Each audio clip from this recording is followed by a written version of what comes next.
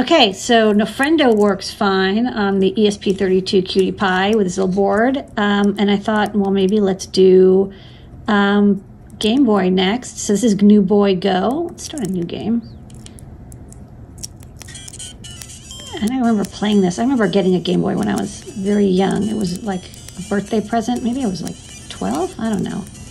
But I played this game all the time, this and Tetris. Didn't have a Game Boy Color though, just the Game Boy Classic. Still, it's a great little game, and I don't know. I can't wait to like finish this. I don't think I actually finished it when I was a kid.